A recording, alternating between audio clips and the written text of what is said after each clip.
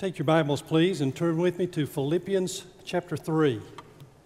Philippians chapter 3. I'm going to begin reading in a few moments with verse 7.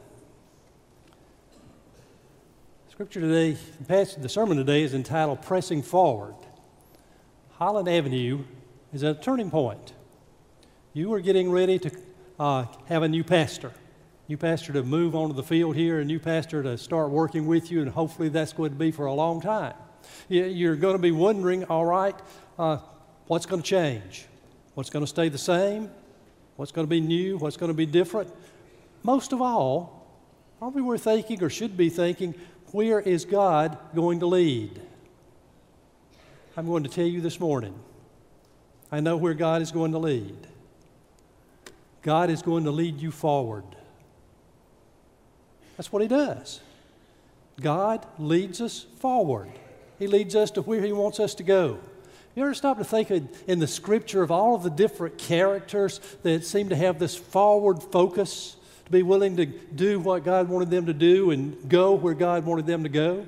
There was Abraham. God came to him and said, Abraham, leave the place where you've been, leave the people you know, go to a place I will show you. And the book of Hebrews says he went looking for that place where he searched for a city that had foundations. He was willing to go where God was leading him, to move forward at God's command. Or you think about Moses. Moses, with God's power and with the plagues that God was able to produce, led the children of Israel out of slavery in the land of Egypt, and then He led them to the promised land. His focus was on getting those people to where God wanted them to be, to the place that He wanted them to reside and to be used by Him. So his focus was forward to the promised land. Jesus lived with a forward focus. He performed His ministry realizing that He was going to the cross. Luke, it says, He set His face like a flint to go to Jerusalem. He was going to move forward to the cross, and then through that to the resurrection. He had a forward focus. The Apostle Paul had a forward focus, and it's so very clearly in this passage of Scripture we're going to read this morning. Follow along in your Bibles as I read, beginning with verse 7 of Philippians 3. Paul said, "But whatever was to my profit, I now consider loss for the sake of Christ. What is more, I consider everything a loss compared to the surpassing greatness of knowing Christ Jesus my Lord, for whose sake I have lost all things. I consider them rubbish, that I may gain Christ and be found in Him, not having a righteousness of my own that comes from the law, but that which is through faith in Christ, the righteousness that comes from God and is by faith. I want to know Christ and the power of His resurrection, and the fellowship of sharing in His suffering, becoming like Him in His death, and so somehow to attain to the resurrection from the dead. Not that I have already obtained all this, or have already been made perfect, but I press on to take hold of that for which Christ Jesus took hold of me. Brothers, I do not consider myself yet to have taken hold of it, but one thing I do, forgetting what is behind and straining toward what is ahead, I press on toward the goal to win the prize for which God has called me heavenward in Christ Jesus." Paul had a forward focus, but it took him a little doing to get there.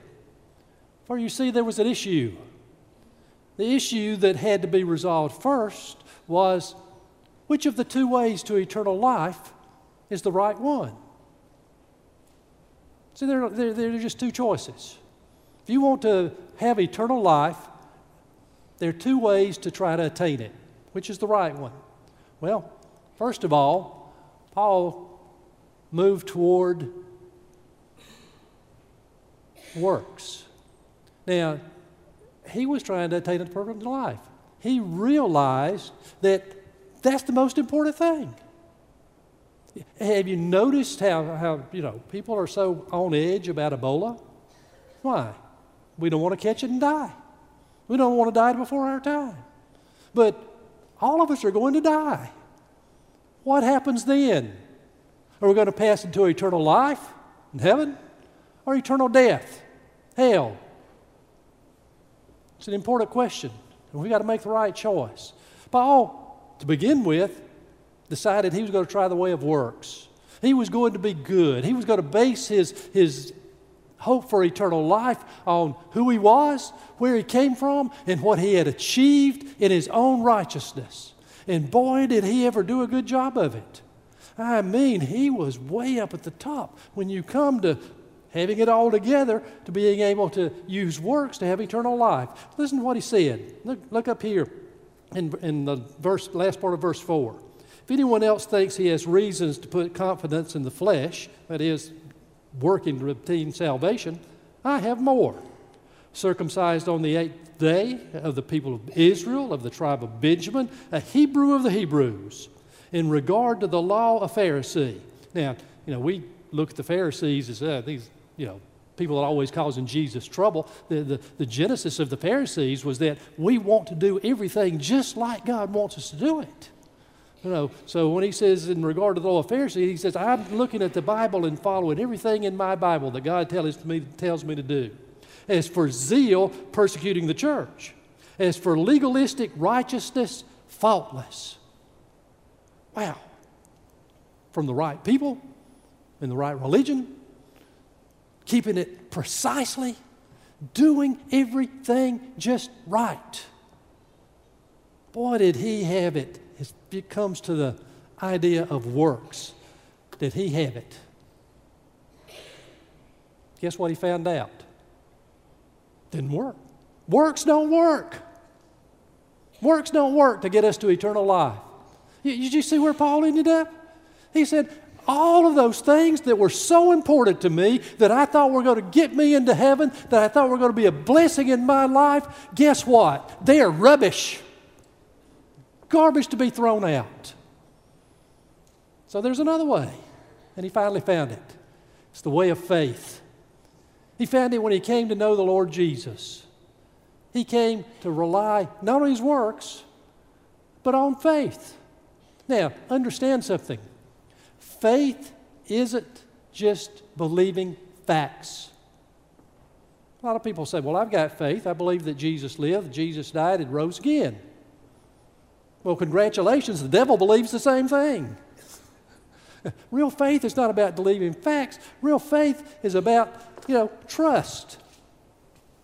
This is a big old heavy chair. I believe that's a chair. I believe that chair would probably hold me up if I sat down in it. It's an attractive chair. I kind of like the way that chair looks. I believe in that chair. Is that chair holding me up? Right now, is that chair holding me up?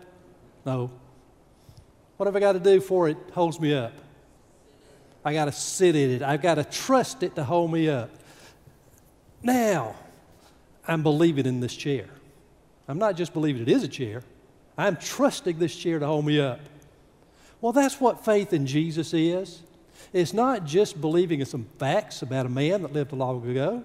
It's believing that this Jesus who died and rose again is the one who has the ability to forgive my sin and to get me in heaven when I die. It's trusting Jesus. Not trusting about Jesus. It's trusting Jesus. Something else is involved in that. And, Paul makes that clear in these verses that we're looking at. Look at verse 8. He says, knowing Christ Jesus my Lord. You see, he didn't say, I know about Jesus. He says, I know Jesus. It's a personal relationship. It's a relationship that is between two people that's real and deep and meaningful. It's a personal relationship. And notice that he says something else. He says, I don't want to have, in verse 9, he says, I don't want to have a righteousness of my own, but I want to have the righteousness that God gives through Christ. Our righteousness is rubbish. God's righteousness is available to us. It's the righteousness of Christ. Jesus is the only one who lived a perfect life. and He made the perfect sacrifice. And so God takes the righteousness of Jesus and lets it count for us. He lets Jesus' righteousness count for us. It's kind of like you're taking a test in school, and you haven't studied, or you haven't studied enough, and you don't know near all the answers. You're thinking, oh, I'm sunk on this one. And the teacher says, guess what? I know all the answers. And I tell you what, since I know all the answers, I'll let my knowing all the answers count for you. I never had a teacher like that. Kind of bad in some of the classes I had to take. But I've got a Savior like that who lets His righteousness count for me, and He'll let His righteousness count for you too. Having His righteousness. And then look at verse 12, what he talks about. I press on to take hold of that for which Christ Jesus took hold of me. Having this faith means not that we're trying to hold on to Jesus, but we've come to Jesus. We say to Jesus, oh, Jesus, I'm not going to make it without you. Will you take me? Yeah, He takes us. And He grabs us. And He holds on to us. And that's where our security comes from. Listen to what Jesus said in the Gospel of John. Jesus said, my sheep listen to my voice. I know them, and they follow me. I give them eternal life, and they shall never perish. No one can snatch them out of my hand. My Father has given them to me is greater than all. No one can snatch them out of my Father's hand. Remember the old saying, God's grip don't slip? Doesn't. He puts us in His hand and holds us there, and we are secure for eternity. So Paul came to the place where he figured out, not by works, not by my righteousness, not by the good I've done, it's not where I'm from, it's not who I know. It's putting my trust in Jesus. And then he was ready to press on with his life. So we're going to look at this passage this morning. We're going to consider some things that are involved in pressing on because we're believers and seeking to follow the Lord Jesus. First of all, don't let the past hold you back. What it says there in verse 13, forgetting what is behind. Forgetting what is behind. You want to forget everything you know? Want to forget everything you've experienced? No, you don't. And that's not what that means. To forget, a lot of times as it's used in the Bible, doesn't mean that you go brain dead. It means that what happened in the past no longer has an influence on you. It doesn't affect you in the wrong way anymore. So, it's not that you just don't remember. It's just that it doesn't have an effect. In the book of Hebrews, in Hebrews chapter 10, Scripture says, God says in the Scripture, their sins and lawless acts I will remember no more. And that doesn't mean that, God's a forgetful God. It means that God just doesn't hold our sins against us anymore. Our past sin doesn't influence how God relates to us now. We're given a brand new, clean slate every day. And so, that's what it's talking about. It's not that we put these things out of our mind. It's just don't have an undue influence on us. You got to forget the bad. You got to forget the bad. But Paul had to forget the bad. Paul, thinking he was righteous, was really a sinner. He persecuted the people of God. He arrested people who were believers, men and women, had them thrown into jail. He gave his assent to other believers being killed. He was a bad old guy. He had some things to be forgiven of. Then later, he had some problems. He talked about he was shipwrecked, he was beaten, he was thrown in jail. He had a lot of things happen to him that weren't pleasant things. And he had some friends desert him. You read all of his writings, they say, so-and-so's not with me anymore. They left me. People let him down. He said, I forget those things. It's not that he didn't remember them. He could list them. But he didn't let them affect him. He didn't let them affect him keep him from moving forward. And guess what? We've got to do the same. Because you see, you've sinned. You've slandered people. You've gossiped about people. You've been guilty of sexual immorality, even in fact or in your thoughts. You've hated. You've been angry at people when you shouldn't have been angry at them. You've hurt people. All of us have sinned. We're going to let that keep dragging us down? All of us have gone through difficult times. Illness, financial struggles, loss of someone close to us. All of us have had somebody let us down, gossip about us, hurt us. Don't let those bad things hold on. You don't have to. Forgetting what is behind, don't let it affect you anymore. There's something out ahead. The Rose Bowl that was played back in 1929, Georgia Tech was playing University of California, Berkeley. Big game. Toward the end of the first half, Georgia Tech fumbled the ball. A man named Roy Riegels picked it up. He was bumped a time or two. He got his feet, got his balance, started running from the goal line. Problem was, he was running for his own goal line. Everybody was screaming and shouting at him. He was focused on that goal line. He was going to get to it. One of his teammates caught up with him about the 3-yard line and said, "Stop! You're about to, score a touchdown for the other team." He stopped, but about that time the Georgia Tech players piled on him, and so here they were, backed up to the 1-yard line. They decided, better not play it from here. Let's just punt. Half's about to end anyhow. Punt was blocked. Resulted in a safety. Points went to Georgia Tech. Half came to an end. Boy, was it ever quiet in the California locker room. Not even the coach had much to say. Riegel sat in the corner, facing his hands. Halftime was almost over. The coach got up and he said, "The team who started is the team who's going back on the field." And Riegels said, "I can't play, Coach. I can't do it. I've ruined myself. I've ruined you. I've ruined the team. I can't do it." The coach said to him, "Stand up, Riegels. The game is only half over. You belong on the field." Guess what God says to us? Yeah, you may have sinned. Yeah, you've gone through rough times. Yes, people have let you down. You've let them down. Stand up and get on the field. The game's only half over. He gives us another chance.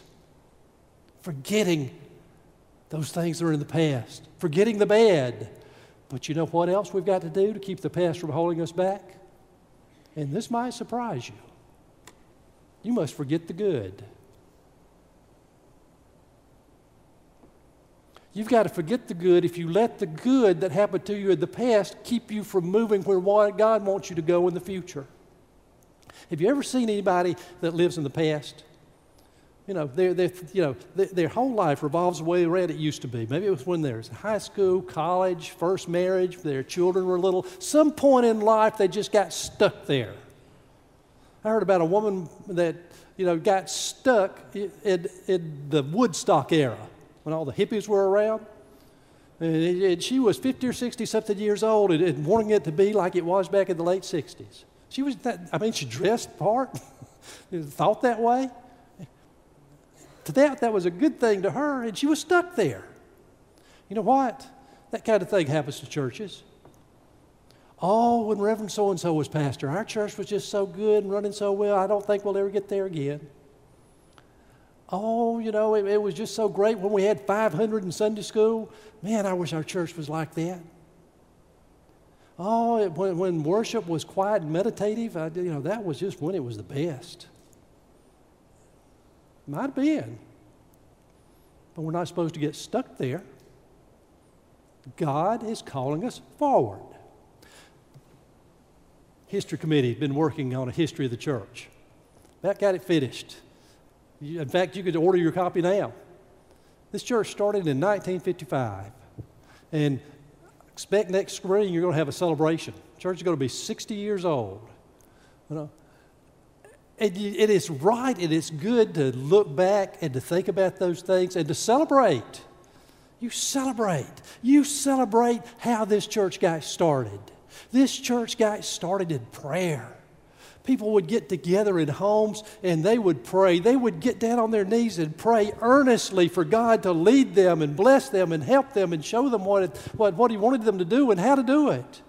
And boy, God heard the prayer and answered. And all of this and all of you are testimony to their faithfulness in following God and depending on Him. And yeah, you look back and you celebrate that. You rejoice in it. You rejoice what God has done. You rejoice in their faithfulness. But let me tell you something. Remember, it's not for 1955 now.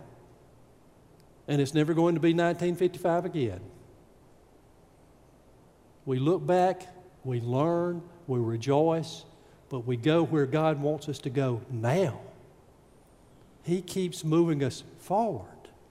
And sometimes, it might suit us personally to go back. But that's not what God wants, and doesn't please Him. He keeps moving us forward. He keeps moving us forward. And you know how we're able to do that? We're able to do that because we find comfort in our relationship to the Lord Jesus. Did you notice what Paul said?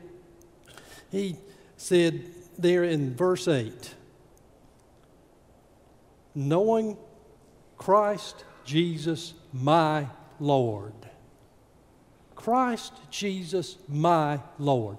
Notice what he didn't say. He didn't say Christ Jesus a Lord. He didn't even say at this point Christ Jesus the Lord. He didn't say Christ Jesus everybody's Lord. He said Christ Jesus my Lord. It was personal with him. And because he was in that personal relationship with Jesus, he could go where God wanted him to go. Because he knew wherever he went, Jesus was with him. Jesus was always his Lord.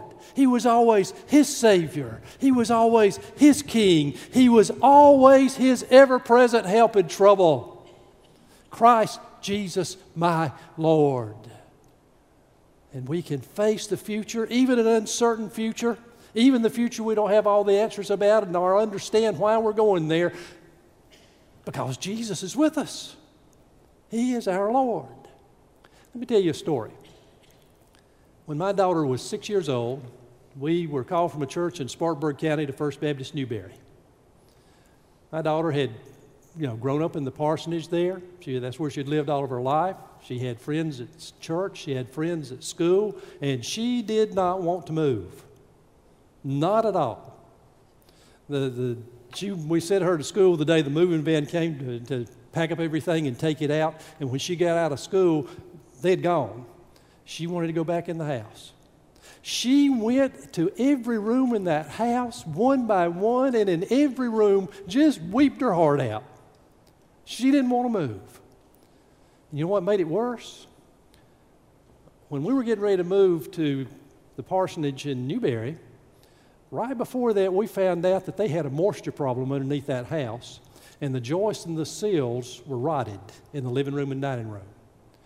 And so they'd gone in and they'd torn out the floor, they'd torn out the joists, they'd torn out the seals, and when you walked in the front door and looked to the right, you saw underneath the house and it was just mud. Also, we had a little kitchen where we were. We had a big kitchen. We needed a kitchen table. We hadn't bought one yet. A few years back, my daughter, as an adult woman, said, "Dad, I want to share with you one of my memories." She said, "You remember when we first moved to Newberry?" She said, "I remember one particular day when we were in the den sitting on the hearth eating a meal. Didn't have a table to sit around, so we're on the hearth and den." She said, "I didn't want to be there. I just didn't want to go through it." She said, "I thought you and Mom were nuts to move me a house with no floor." She said, "But you were with me." And that gave me some comfort. And after a while, what was unfamiliar became familiar. You knew what was best, and it turned out best for me. And it did. For you see, she made new friends. She had a new room. She got a new church. She got a new school, new opportunities. She didn't just survive, she thrived. But she made it through the transition because Mom and Dad were with her. We get through things in life when we can say, Christ Jesus, my Lord. He's the one that's with us. He's the one that holds on to us. He's the one that guides us. Christ Jesus, my Lord. Something else, if you're going to press on for Jesus, you have to do some suffering. Look at verse 10. Paul said, I want to know Christ and the power of His resurrection and the fellowship of sharing in His suffering. People sometimes say, oh, I want a closer walk with Jesus. Oh, I'm going to recommit myself to Jesus. Great thing. Just remember, it's going to cost you. It's going to cost you. It costs to follow Jesus. It's not always easy to follow Jesus.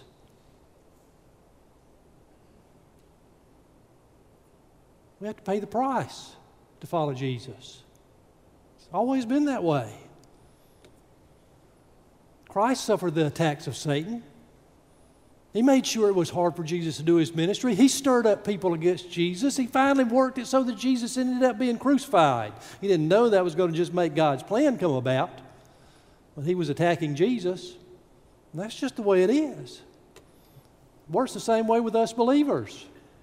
Sit around, do nothing, don't care where you follow the Lord. He doesn't care. Get up, get busy, get moving, get serving the Lord. Then you got a target on your back. He's going to make you pay. He doesn't want you serving the Lord. Works that way with churches. Sit around and have a do-nothing church, just patting each other on the back, making each other feel good. That doesn't bother Satan. Try to go out and share the gospel. Try to meet needs. Try to honor Jesus. Try to spread the good news. Then Satan attacks churches. Yeah. They don't get attacked much from the outside around here. Afraid they will one of these days, where our country's headed. But how does he attack? He attacks from the inside. He stirs us up against one another. Did she say that about me? I wonder what that group's doing. I bet they're trying to cover up something. Well, I just don't like the way so-and-so's going on. It just doesn't suit me at all. Suspicion, grumbling, hostility, unforgiveness. He stirs us up. He attacks us. He doesn't want us moving forward. I'll tell you something else. Christ had to suffer for the redemption of people. If we're going to be faithful in sharing the good news, we have to too. We have to get out of being comfortable and so that we'll move out and begin to say, let me share my story with you. Can I give you this tract? Even sometimes they don't want it to begin with. Let me pray for you. Can I pray for you? Might cost us. Cost us some time. Cost us energy. Cost us our money. We're going to send missionaries around the world. It's going to cost us. If we're going to go ourselves, it's going to cost us. Doing what God calls us to do. Even if it's taking care of a little newborn baby, sometimes can be costly for us because it means change. And then we move forward for God. We still move forward for God because He's with us. We move toward the goal that He has given us, helping us get there. The athletic images here. Look at verses, middle of verse 12. I press on. Forgetting what lies ahead there in verse 14, I press on. Straining forward. You know, it's athletic imagery. It's like we're moving toward a finish line. Scripture in Hebrews said that Jesus reminds us that He's the pioneer and perfecter of our faith. He ran the race before us, and so we're to run with perseverance the race that is before us. And so you get Paul's picture here of straining forward, pressing on, like the finish line is up there, we're running toward it. I imagine that in the Christian life, Jesus is already there. He's run His race, and He's smiling and He says, come on, you can do it. I know you're going to make it. Keep coming, keep working, hold on. You keep straining forward to reach the goal of the prize of the upward call of God in Christ Jesus. Moving forward, moving onward, moving upward. A forward focus, looking to where Jesus is, and moving toward He is, because that's where He wants us to go. So, hey, you're getting ready to have a new pastor here. There are going to be some changes. That's just inevitable that they're going to come. But stop and think a minute. God has put this church in a unique position. Amazes me every Sunday morning when all of these children go out to children's church. Man, there are churches that would love to have that many children. God's put you in a unique position to be a church that's still filled with children. God's put you in a unique position here in this community because this community is changing, but it's changing in a good way. It's not deteriorating. There are younger couples moving in here. There are plans for big apartment complexes, multiple housing dwelling places that are upscale places. This is a great time of opportunity for this church. God is really opening doors for you. It's just fantastic. You've got in place so many people who pray, so many people who love, such a good staff. Yeah, you are being given a unique opportunity to keep moving forward to where God wants you to go. Rather than turn back, rejoice. Rejoice what God is doing. Rejoice that God is working with us. Rejoice that He's given this church a future. Rejoice that He's moving us forward and keeps us from going back. Why are we able to do all of this and rejoice in the midst of it? Why are we able to keep pressing on? Well, the answer is back in verse 12. I press on to take hold of that for which Christ Jesus took hold of me. Remember, He's got us in His hand. As individual believers, He's got us in His hand as the church. We're in His hand. He's going to hold on to us.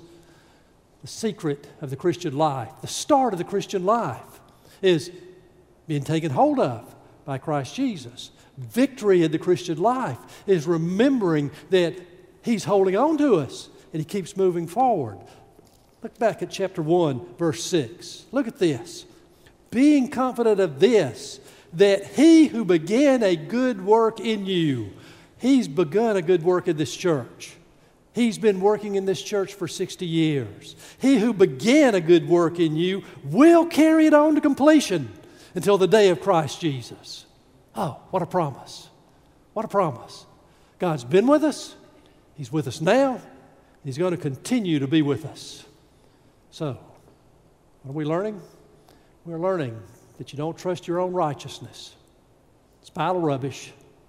Put your faith in Jesus. You come to know Christ. Trust in Him. Depend on Him. Follow Him. Be secure. Be secure in His having taken hold of you. He's got you in His hand. You can say, most of you could say, Christ Jesus, my Lord. Be willing to suffer.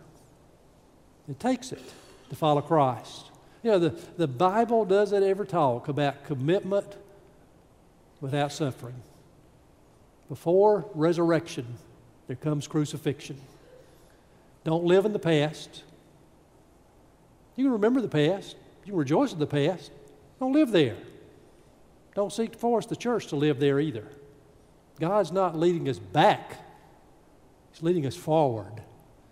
And so keep moving forward with Him. Maybe today, you need to come and say, I want to put my trust in Jesus. Yeah, I've heard about Him. Yeah, I know the facts, but I've never really trusted Him. I'm going to trust this man who died for me to take my sin and to get me to heaven when I die. I'm not going to depend on anything else. I'm going to depend on Jesus. Or maybe you want to come today and say, I'm going to keep on following Jesus. And I'm going to keep on helping this church press forward to move toward the upward call of God in Christ Jesus. Or maybe you want to come and be a part of a church that wants to do that. Remember the invitation hymn this morning. It's number 502.